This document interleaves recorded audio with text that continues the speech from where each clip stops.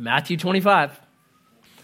So, a couple weeks ago, maybe more than that, I'm down in our little barn, and I'm working, and my then two-year-old son, Myron, he just loves to be with me, loves to kind of do whatever I'm doing, and he's down there. It was an early Monday morning, kind of cold, but if you have kids, you know, some kids don't like to wear clothing. Myron's one of those. So he's just in shorts, that's it. And I'm in a sweatshirt, and I try to get him to wear clothes. He doesn't want to wear them. And that's just a fight I'm not going to even do. Well, if you don't want to wear them, figure it out then, bud. You're going to figure it out at some point. But that's not the way it is with my wife. So she comes down, and she sees Myron in shorts, 50 degrees out. She's like, you got to put on a sweatshirt. So she's trying to put a sweatshirt on him, and he's just not liking that. So Myron looks at my wife, his mom, and just says, Mom, go away. Yes. To which my wife replied, Myron, that is not nice. So Myron, hands on his hips, Mom, please go away.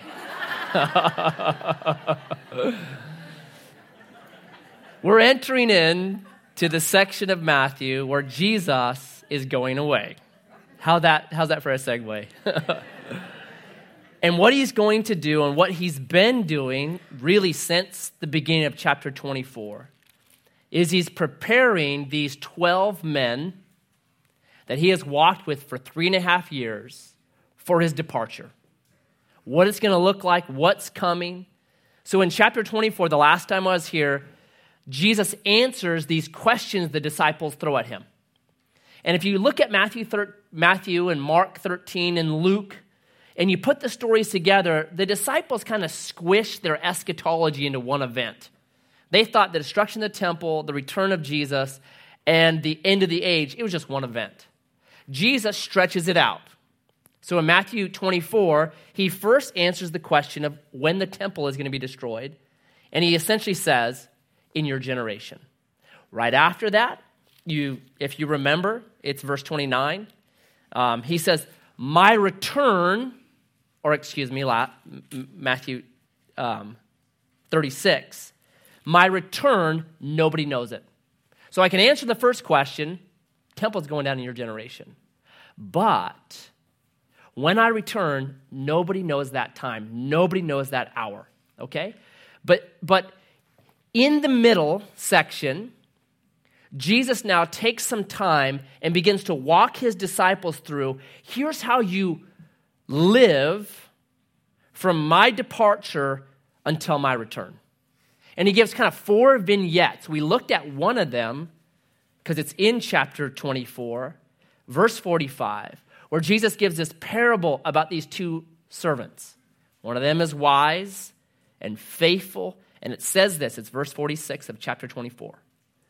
Blessed is that servant whom his master will find so doing when he comes. The good, wise servant realizes the gap may be a long time, and so he just keeps doing what he knows he's supposed to be doing. Staying in fellowship, abiding in the body. Hebrews says, don't forsake the assembling of yourselves together, even more as you see that day coming. The Bible says that we're to be generous people, praying, studying the scriptures, all those things. It's you just keep doing what you know you're supposed to do until his return. So that was his first vignette. The first kind of, here's what you do in the meantime. And what we're going to see is Jesus then gives 2 more parables, and then he gives, it's verse 31 of chapter 25, this is the end. So in the in-between time, I've told you the temple's going to go. I've told you no one knows when I'm coming. But in this in-between time, I'm going to give you these stories that help you live out the kingdom well. All right? So that's what we're going to hit today. And then he culminates it in saying, when I return, this is what it's going to look like.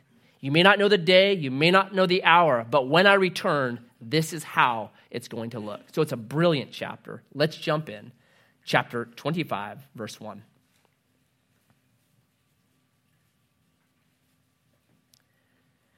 Then the kingdom of heaven began when the king came to earth. Jesus defends this in Matthew chapter 12. So in Matthew 12, verse 28, Jesus is talking to the Pharisees, and he says this. They had accused Jesus, you get your power from Satan. So Jesus begins to address this, and he says this, if I have been casting out demons by the power of God, know this, the kingdom is here. Well, how did Jesus cast out demons? By the power of God. So Jesus says, I'm the king, and my kingdom began the day I arrived. So the kingdom is here. So Jesus is now saying, in the kingdom of heaven, right now, how we live in this in-between space, listen to this parable. The kingdom of heaven will be like 10 virgins who took their lamps and went to meet the bridegroom. 5 of them were foolish, and 5 were wise. For when the foolish took their lamps, they took no oil with them. But the wise took flasks of oil with their lamps. As the bridegroom was delayed, they all became drowsy and slept. But at midnight there was a cry, here is the bridegroom, come out to meet him. Then all the virgins rose and trimmed their lamps. And the foolish said to the wise, give us some of your oil, for our lamps are going out. But the wise answered, saying, since there will not be enough for us and for you, go rather to the dealers and buy for yourselves. And while they were going to buy, the bridegroom came, and those who were ready went in with him to the marriage feast, and the door was shut. Afterward, the other virgins came also, saying, Lord, Lord, open to us. But he answered, truly I say to you, I do not know you. Watch, therefore, for you know neither the day nor the hour. Story number 2 about the kingdom. Got the wise servant just keeps doing what he knows he's supposed to be doing. Now we have this parable about the 10 virgins, 5 wise, 5 foolish. And it's like this. This is all kind of a marriage thing. You can check out marriages 2,000 years ago, different than us. But here's my analogy. You ever driven to like Southern California with your family? Yeah. I call that a trip, right? A vacation is when it's just you and your spouse. When you bring the kids, it's a trip. It's literally a trip. So, what are you kids constantly saying? Yes. How much longer are we there yet? Right? That's this parable. The kingdom is going to be, are we there yet? Right? It's longer than you ever expect. So these foolish bridesmaids, they thought it was easy. And there are, I see 4 things in this story that gives us guidance on living right here, right now in the kingdom. Number 1, here's their mistake number 1. It's verse 3. They skimped it. So it says, for when the foolish took their lamps, they took no oil with them. Their first mistake, the reason they are foolish, is because they skimped on it. When it comes to the kingdom, they skimped. Now, some people say the oil here represents the Holy Spirit, and you can make a case for that. But I think the fact that it says, go and buy some more, says it's not the Holy Spirit, because you can't buy the Holy Spirit. In fact, Peter, in Acts chapter 8, addresses this guy named Simon, who was a magician, who wanted to try to purchase the Holy Spirit, and he just rails on him. You cannot purchase the Holy Spirit. All right? So I don't think that. You can make a case, though. Here's what I believe it is. This is people that are in the kingdom or think they're in the kingdom. And the only reason why they're in the kingdom is because they want their get out of hell for free card. But they're not actually sold out to Jesus. They're not throwing in. They're not bringing everything with them. They're just doing the minimum, if you would, to get in. They'll ask me questions like, hey, what can I get away with? The problem with that is this. Minimal faith will always fail you when life delays. Minimal faith is always going to fail you when life has its delays. When you don't get where you want to, when things don't work out the way you like, it will fail you. And if you ask any believer who's been a believer for a while, sanctification is a long process. It begins the moment you believe, and it ends the moment you're in Jesus' presence. It's a long process. This parable, to me, is one of the hardest for us in our generation because things are changing, are they not? We're now in a culture where no one wants to wait. We all want instant gratification. Give me the one step, right? I don't want 5 steps. I don't want long time. I want instant gratification. I was just thinking about this when it comes to books. So 12 years ago when I started as a pastor, if I saw a book I wanted, often it meant a trip to Evangel, ordering the book, and waiting 2 weeks to get it. Right? Sorry. Sometimes I want bizarre books. That's the problem with me. I don't usually like the normal, so it would be like that's what would happen. Evangel is wonderful. Order your books from them. But it's changed a little bit, hasn't it, on books? Because now you can go online, and then you've got ways you can order a book in a day. Or you get a Kindle, and they have this thing where you can download a book in 1 minute. And now sometimes 1 minute feels too long. Like, come on, really? I want to be reading this book. It's nutty. We are in a nutty time when no one has patience anymore, right? Remember dial-up? Does anyone still have dial-up? Pat Manis. Retro internet right there. He's a hipster. It used to be like hours to download something. When I was in college, we had dial-up, and my roommate would download these games from France. It would take him 6 hours to download the game. Yes, and if you picked up the phone, it'd be like, and it ruined the whole download. And I just hear him yelling in his room at me. We are in a stage in history where nobody wants to take extra oil. We want it now. Yet the Bible says this. It's Isaiah 40:31. They that wait on the Lord shall renew their strength. They'll mount up with wings like eagles. They'll run and not grow weary. They'll walk and not faint. Who does that anymore? Who really waits on God? Like, this is about the best I think we do in our culture. We'll pray about something and be like, okay, God, you have till Friday at noon, and then I'm taking over. Like, if you don't do something by Friday, then it's just too long. I got to jump in. The example in the New Testament of patient, hopeful faith, you know who it is? It's Abraham. Read Romans 4. Read Hebrews. How long did he wait? 25 years. From 75 until 100 years of age, he had to wait on the Lord to make his promise come true. That's what this parable is talking about. Okay? So first they skimped it, and they were foolish. Number 2, they faked it. Look at verse 7. Then all those virgins rose, and they trimmed their lamps. And the foolish said, hey, give us some of your oil, for our lamps are going out. They're faking it. They all look the same, right? But these 5 know their oil is running out, but they get up and they trim their lamps. They want to look just like they're in, but they really know, man, I'm running out. I don't have anything left. They're really faking it. They're not being honest. Hey, we're completely out. Why am I trimming my lamp? I don't need to. But they're just going through the motions, kind of faking it. Look out when your Christianity becomes trimming lamps that have gone out. Look out for that.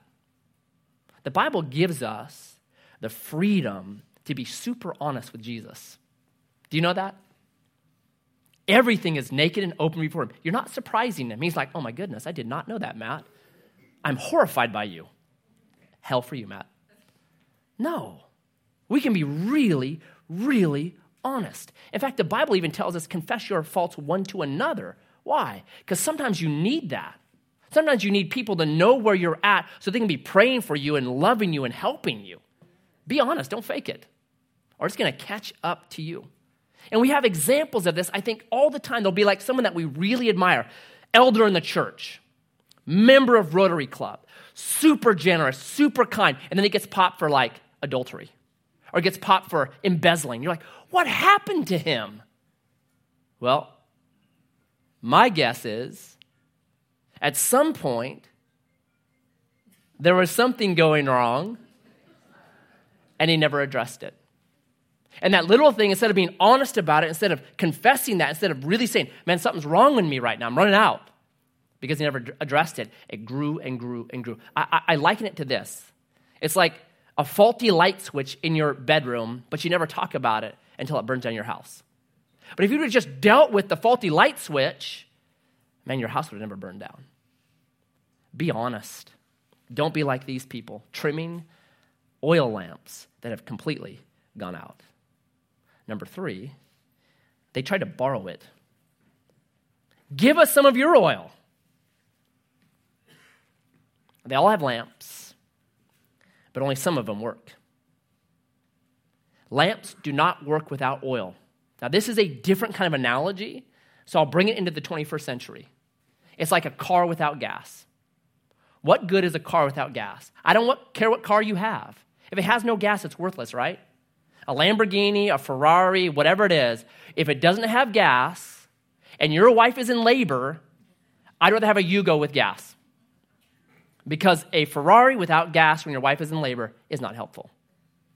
That's the analogy.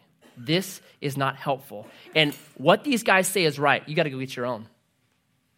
In the Christian life, you cannot live off the fumes of someone else. Whether it's your parents, whether it's your friends, whether it's your pastor, whether it's your mentor, you can't live off the fumes of someone else's faith. At some point, you have to have your own faith because God has no grandchildren. He just has kids. And as a parent, there's a hard transition where you have to allow your kids to get their own faith. And sometimes that's rocky. Sometimes that's like, oh, but you can't. You got to let them get their own faith and start seeing Jesus work in their life. I think my job as a parent is this. I keep stacking kindling around the soul of my kids, praying that one day God's Spirit ignites it and they get on fire for Jesus. So my job is just kindling stories, verses, testimonies, reminding them of how good Jesus is. That one day I just pray, by your Spirit, ignite this kindling in the heart of my kids and make it their own. But these guys were trying to borrow it, and here's what happens to them. Verse 12, they missed it. Afterward, the other virgins came also saying, Lord, Lord, open to us. But listen to what the master says. But he answered, truly I say to you, I do not know you. There's a point where it's too late. We don't have weddings like this, but we know this same scenario. There's a point where it's too late. You try to get on an airplane too late, they won't let you. It's just too late. Hey, you're too late. You can't get on this airplane. It's too late. I lived in Vanuatu. I missed a lot of planes in Vanuatu because they have a different time schedule than the first world. And so you'd get a taxi and say, hey, I need you to pick me up at 10. They'd come at noon. And that what they would say to you is this, it's Vanuatu time, baby. I'm like, but the airport is on first world time. So you might be on Vanuatu time, but I just missed my airplane. So there's a time when we know it's too late. That's what this master is saying. It's too late. And what's the reason he will not open for these other 5? I don't know you. Does that ring a bell in your mind? Because Jesus said this in his very first message. It's called the Sermon on the Mount, back in Matthew chapter 7. He says this, many will come to me in that day and they'll say, Lord, Lord, didn't we do these great things for you? Cast out demons, prophesy. And Jesus says, I'm going to reply to them, depart from me. I do not know you. It's a relational thing. I don't know you. You never had a relationship with me. I don't know you. I think it's like this, the minimalist thing. It'd be like this. It'd be like me doing this to my wife. Hey, woman, what do I need to do to stay married to you? What's the bare minimum, okay? I'll sleep in the house with you. I'll pay half the bills. I'll pick up my towel. I'll mow the lawn if you buy me a zero-turn riding lawnmower. Is that it? If I do that, I'll be good.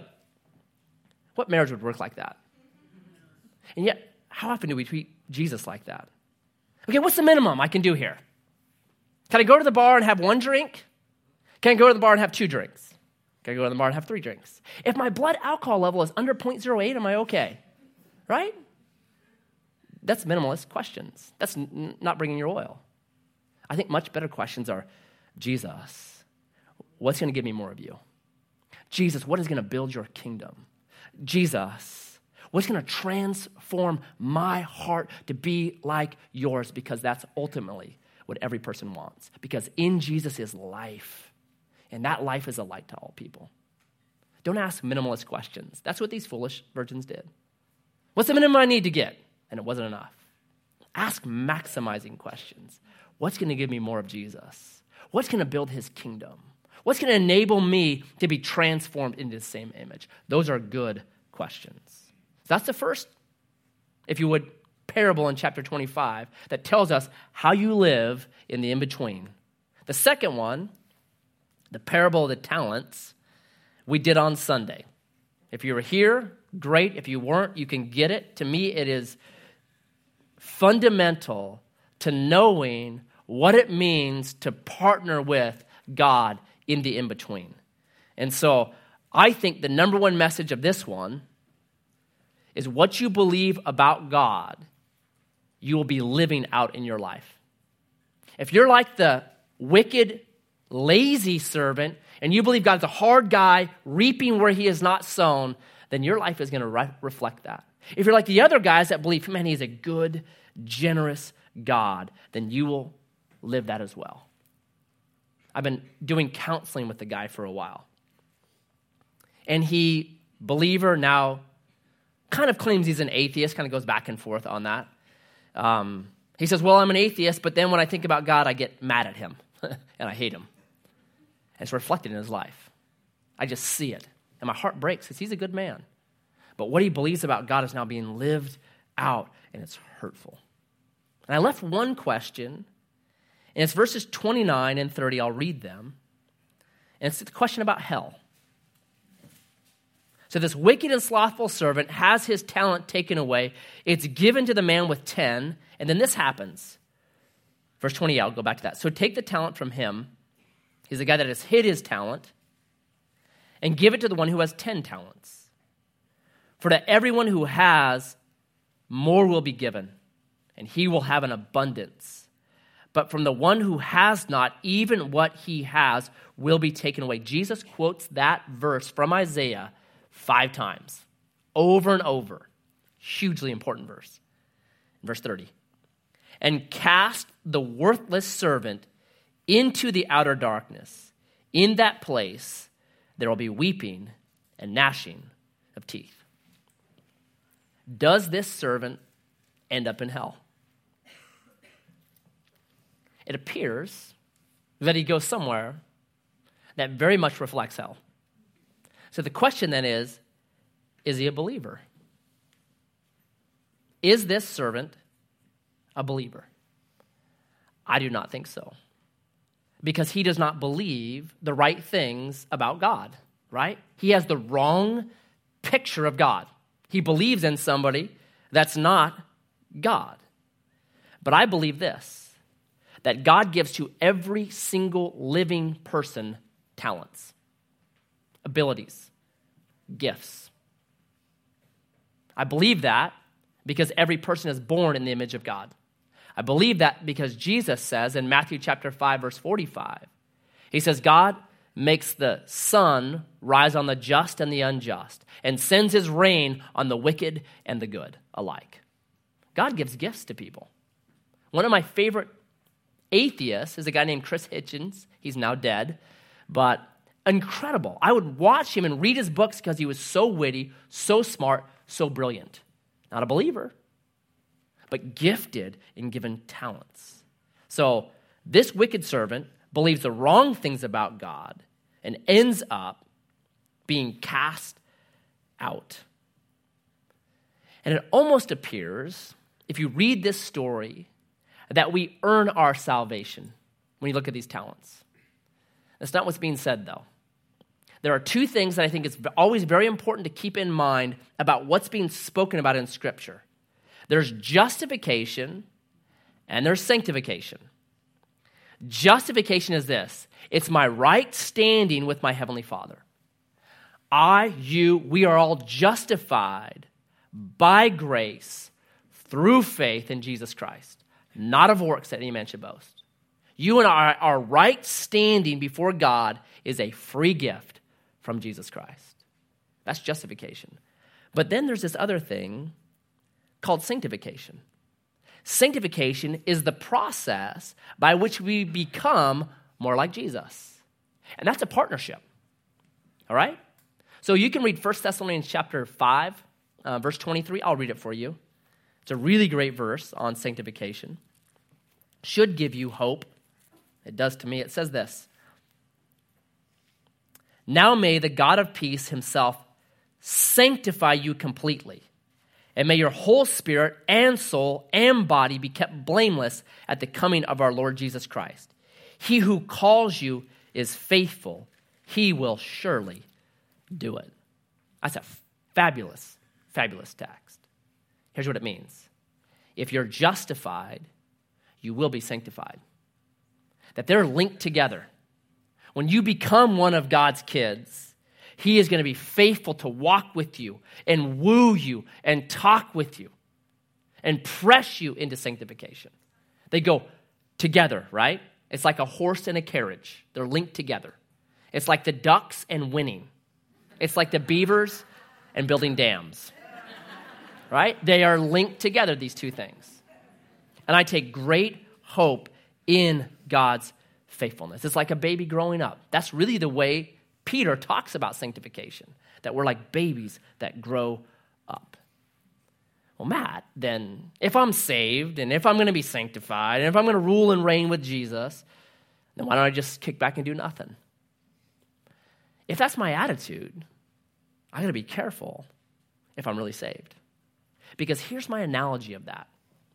When I was growing up, my mom loved to watch ice skating at the Winter Olympics. I hated it, but guess what I watched a lot of? Ice skating in the Winter Olympics. And there was this one, I think it was 1988, there was a skater that had done so good, and there's like an accumulation of points, you get better and better, that he was so good that he had completely won the event he still had one event left, but he had won it. He was gold, didn't matter. So did that dude just sit in the stands and be like, you know what, doesn't matter? No way. He got out there and he tried things he'd never tried before, like triple lutzes or bat flips or whatever. Had the greatest time, big smile. Why? Because he loved to ice skate, because he has a passion for ice skating. When God gets a hold of my heart, and when that process of sanctification begins to occur, what happens in me is, man, I can't wait to serve. I can't wait to be involved. Not because I'm being judged anymore. I already won. It's not because I'm trying to earn something. It's already been given to me. But it's my heart has been captured by Jesus, and I can't wait to serve him, which I believe is what Jesus says in his final words. Check these out. Verse 31, so here's the end. When the Son of Man comes in his glory, and all the angels with him, then he will sit on his glorious throne. Now you're getting the outline of chapters 24 and 25. Hey, there's going to be this event called the destruction of the temple. Big, brutal event. Then there's this in-between time where you got to keep being faithful, first story. Or don't skimp it, man, jump into this thing. Or use your talents, partner with me, and when I come back, this is what's going to happen. So Jesus is laying out, really in these two chapters, history. This is what's going to happen. Here's how you maintain. Here's how you live in the kingdom. So when I come back, I'm sitting on my throne. The king now, who was inaugurated 2,000 years ago, is now completed. Read 1 Corinthians 15, verses 24 through 27, where it really talks about this, that Jesus is reigning as king, but he has not yet put all the enemies underneath his feet. But when he does, he will hand the kingdom over to his Father. So here's what's happened. Jesus has completed the kingdom right here. It's done. Before him, will be gathered all the nations, and he will separate people one from another, as a shepherd separates the sheep from the goats. And he will place the sheep on his right hand, but the goats on his left. Then the king will say to those on his right, "Come, you who are blessed by my Father, inherit the kingdom prepared for you from the foundation of the world. For I was hungry, and you gave me food. I was thirsty, and you gave me drink. I was a stranger, and you welcomed me. I was naked, and you clothed me. I was sick, and you visited me. I was in prison, and you came to me." Then the righteous will answer him, saying, "Lord, when did we see you hungry and feed you, or thirsty and give you drink? And when did we see you a stranger and welcome you, or naked and clothe you? And when did we see you sick or in prison and visit you?" And the king will answer them, "Truly I say to you, as you did it to one of the least of these my brothers, you did it to me." And then he will say to those on his left, "Depart from me, you cursed, into the eternal fire prepared for the devil and his angels." What was hell prepared for? Devil and the angels. People were never supposed to be destined for hell. You have to choose to say, "I reject Jesus. I reject Jesus. I don't want to be around Jesus." And then you get placed in the only place where Jesus is not. "For I was hungry, and you gave me no food. I was thirsty, and you gave me no drink. I was a stranger, and you did not welcome me. Naked, and you did not clothe me.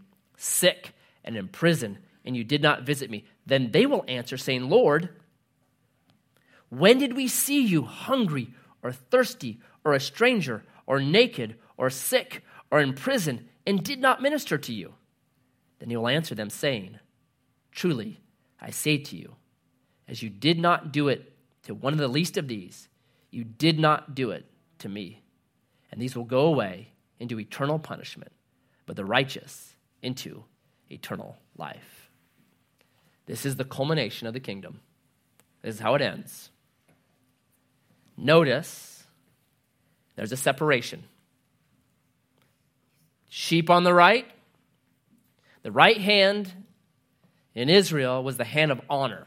That's my left hand, by the way. But it's your right hand. I'm mirrored. Right? Benjamin means son of my right hand. It's honor. This is the honor place. The left hand, your left hand, is a place of dishonor. It's still the same in certain cultures. In India, for instance, I've been there a number of times, you touch nothing with your left hand because they don't have toilet paper there. Well, I guess they do, it's their left hand. So that's what they use. So you never touch a person's left hand. And this was like on my first trip, I was there with Aaron Freilich. We'd eaten at this restaurant. On the way out, there's this big bowl of sugar-coated anise, which is kind of like this. It's flavorful, kind of a minty thing. He just touched it with his left hand, grabbed a few, put it in his mouth. You know, we're different than them. We brought toilet paper. That was a guaranteed I'm bringing this stuff. That owner of that shop picked up that bowl and just dumped it into the trash. Because that's how dishonoring it is to touch anything with your left hand. So that's the way it was back in this time. That is dishonoring. So sheep on my right hand, goats on my left hand, right? And then he says this to the people on the right. I love this verse. Then the king will say to those on his right, "Come, you who are blessed by my Father, inherit the kingdom prepared for you from the foundation of the world." Who gets to inherit kingdoms?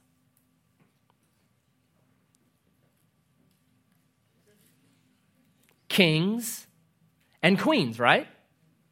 If I was given a kingdom, if I was given the United Kingdom, what would that make me? King Matt. Jesus is saying, from the foundation of the world, the very beginning, when I created Adam and Eve, what I wanted was joint rulers. I wanted co-regents with me. I wanted them to have dominion on the earth. They were to be my image bearer, my king and my queen on planet Earth. That was your destiny from day one, Adam and Eve. Obviously, we know where that got broken, but the plan is the same. You and I, our destiny is to become kings and queens with Jesus. In fact, when we go inside, we're doing a series, and I'm calling it King Me. So, you ever played checkers? If you make it all the way across the board, what happens? Kinged, queened, if you would. That's it. When we make it through this life, across the checkerboard of life, and we get to the other side, we're going to be given crowns of righteousness. We're going to be given crowns. We're going to be kings and queens. So we're going to talk about, what does that mean then? How do we live in this kingdom as kings and queens in training right now? So just love this. This is our destiny. We're going to inherit a kingdom. It's brilliant, right? Now, on what basis do they inherit the kingdom? Because they preached a really good sermon? No. What's the basis? How they treated the most vulnerable people around them. This is a convicting passage to me. Not the preaching, not these things. It's how are you treating those that are most vulnerable, the ones that you see, the ones that are around, how are you treating them? This convicted me when I was in India the very first time. We went there because of that big tsunami, if you remember that Christmas of 2004. It's a brutal time. So we went over there to put in some water filtration systems, which is like, I'm an engineer, so it was my wheelhouse. I was really into that. So we're in this little village, and we're putting in pumps, and we're putting in piping, we're doing all that kind of work. And as we're there, this tall, skinny, skinny is not the right word for him. He would have to run around in a shower to get wet. He is that skinny. And he kind of come and he's kind of hanging out. And he had these hands, and his fingers were weird. His fingernails were barreled. They're really kind of tall. And then he would get in these coughing fits where it sounded like something was going to come out, big, like a lung. So I'm like, dude, what's up with this guy? Well, we find out he has tuberculosis. I find that out, and I'm like, oh my goodness. Stay away from me. So whenever he was around, I was upwind of him. When we gathered to pray for him and lay hands on him, I just extended a hand. God knows, he can help, right? I didn't want to touch him. There was one person in our group that was different. Her name, Maureen Wright. She was unbelievable. She was hugging him. She was giving him water. She was talking with him. That kid, for the next 2 days, was like a puppy dog following Maureen Wright around. You know why? Because probably for years, everyone had treated him just like I did. And he hears one person saying, hey, I love you. Hey, tell me your story. Hey, what's going on? Like Maureen Wright, unbelievable. If you don't know her, she actually donated a kidney to a friend. So when I'm around Maureen Wright, I just say, I'm a goat. You're the sheep. I am the goat. I'm going to be on the left hand. You're going to be on the right hand, right? So I kind of treated this guy this way. The next, 2 days after that, we were leaving, and in my devotions, I read Matthew 25. I just thought, oh my goodness. Oh my goodness. Maureen Wright got it right. Because she saw in this little skinny, tall, rail-thin, tuberculosis boy, she saw Jesus. That's what she saw. Mother Teresa, if you read about her, she just never gave up. Do you know that? Till dying breath, helping people, loving people, saving people. The worst of the worst in India. And one guy said, the reason why she never gave up, this guy said this, because I did something, but she did it for someone. And what Mother Teresa said was this, because in every orphan, in every leprosy patient, in every dying person, I see the face of Jesus. She got that from right here. That's what helped her keep going, keep going, keep going. My prayer is that I become a lot more like Maureen Wright. I get a lot of accolades for what I do. But according to Jesus, when he talks about the end, he doesn't talk about sermon preaching. He talks about, Matt, how did you treat those that were most vulnerable in your life? Because that's what I care about. I came for the most vulnerable. I came for the sick. I came for the weak. That's who I came for, right? When I think about this, I think my wife is going to be way, way, way in front of me on this day because she gets this. She just does this. So we have right in our house right now, we have 2 extra kids, a 3-year-old and a 5-year-old. And people are always like, man, that must be tough. We have 9 kids in a 3-bedroom home. So it's like an orphanage almost. Or sometimes it feels like a refugee camp. I come home, I'm like, this feels like a refugee camp. And they're like, man, that must be really hard for you. I'm like, it's not for me at all. Like the only thing I do, I'm like a taxi. So I should get an Uber account and just start adding in people when I drive. I just drive a lot now. But it's my wife who just shoulders this thing. I hope to see her in line. But there are moments you have with these kids where you see the face of Jesus. So one of the kids, a 3-year-old, his name is Arrow Strike. How's that for a name? Arrow Strike. I mean, it's awesome. So he's just a 3-year-old. So we were doing something together, and he just stopped, and he looked at me, and he calls me Dad sometimes. He said, Dad? I said, what, bud? He said, I like you. I'll tell you what. That meant more to me than any sermon I've ever preached. Here's this kid. I know his backstory. Not a happy backstory. And here, because of my wife's generosity and her kindness and her givingness, he's able to be in a place that's safe and warm and needs are met. She's going to be way, way up there. How are you doing with those that are vulnerable around you? Are we judgmental? We often don't know their backstory, and yet we judge them so quickly. We don't know what's happened to them. How are we with those that are in prison, that are naked, that are sick? How are we with old people? Like, old people now are just, like, put away. There's this great story in the New York Times about how if you will visit an old person, how it transforms their life. But when they're just warehoused in these places, they just die. Because we are meant for relationship. How are we with the most vulnerable people? And you guys are stellar. Like our Safe Families thing, we have more safe families than the need is right now. So pray for favor in the schools as they've started back up. Pray for favors with government agencies that deal in these areas, that they really begin to trust us, that we can be an asset for them, that you can start sending kids to us, and we'll take care of them just like this right here, because in them, we're going to see Jesus. In them, we'll see Jesus. Great, great text.